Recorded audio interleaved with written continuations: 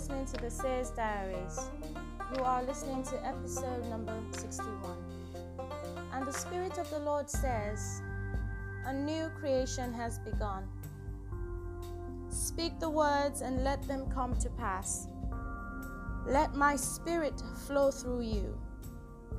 Fill me as I hover over the waters of your destiny. I give you this command. Speak the words and let them come to pass. Read the words of my book aloud. Worship. Worship. Sing your dreams to life. Sing my promises to life.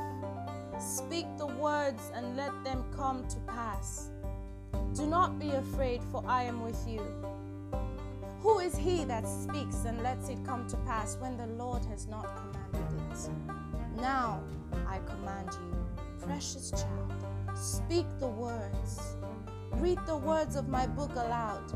I have given you the power to make these things come to life. I speak over your life right now, healing, holy vindication, mercy, grace, judgment in your favor. From this moment on, things will never be the same again, and every Philistine that puffed in pride against you will fall by the sword tonight.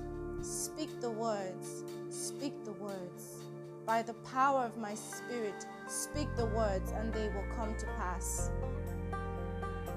This is the word of the Lord today.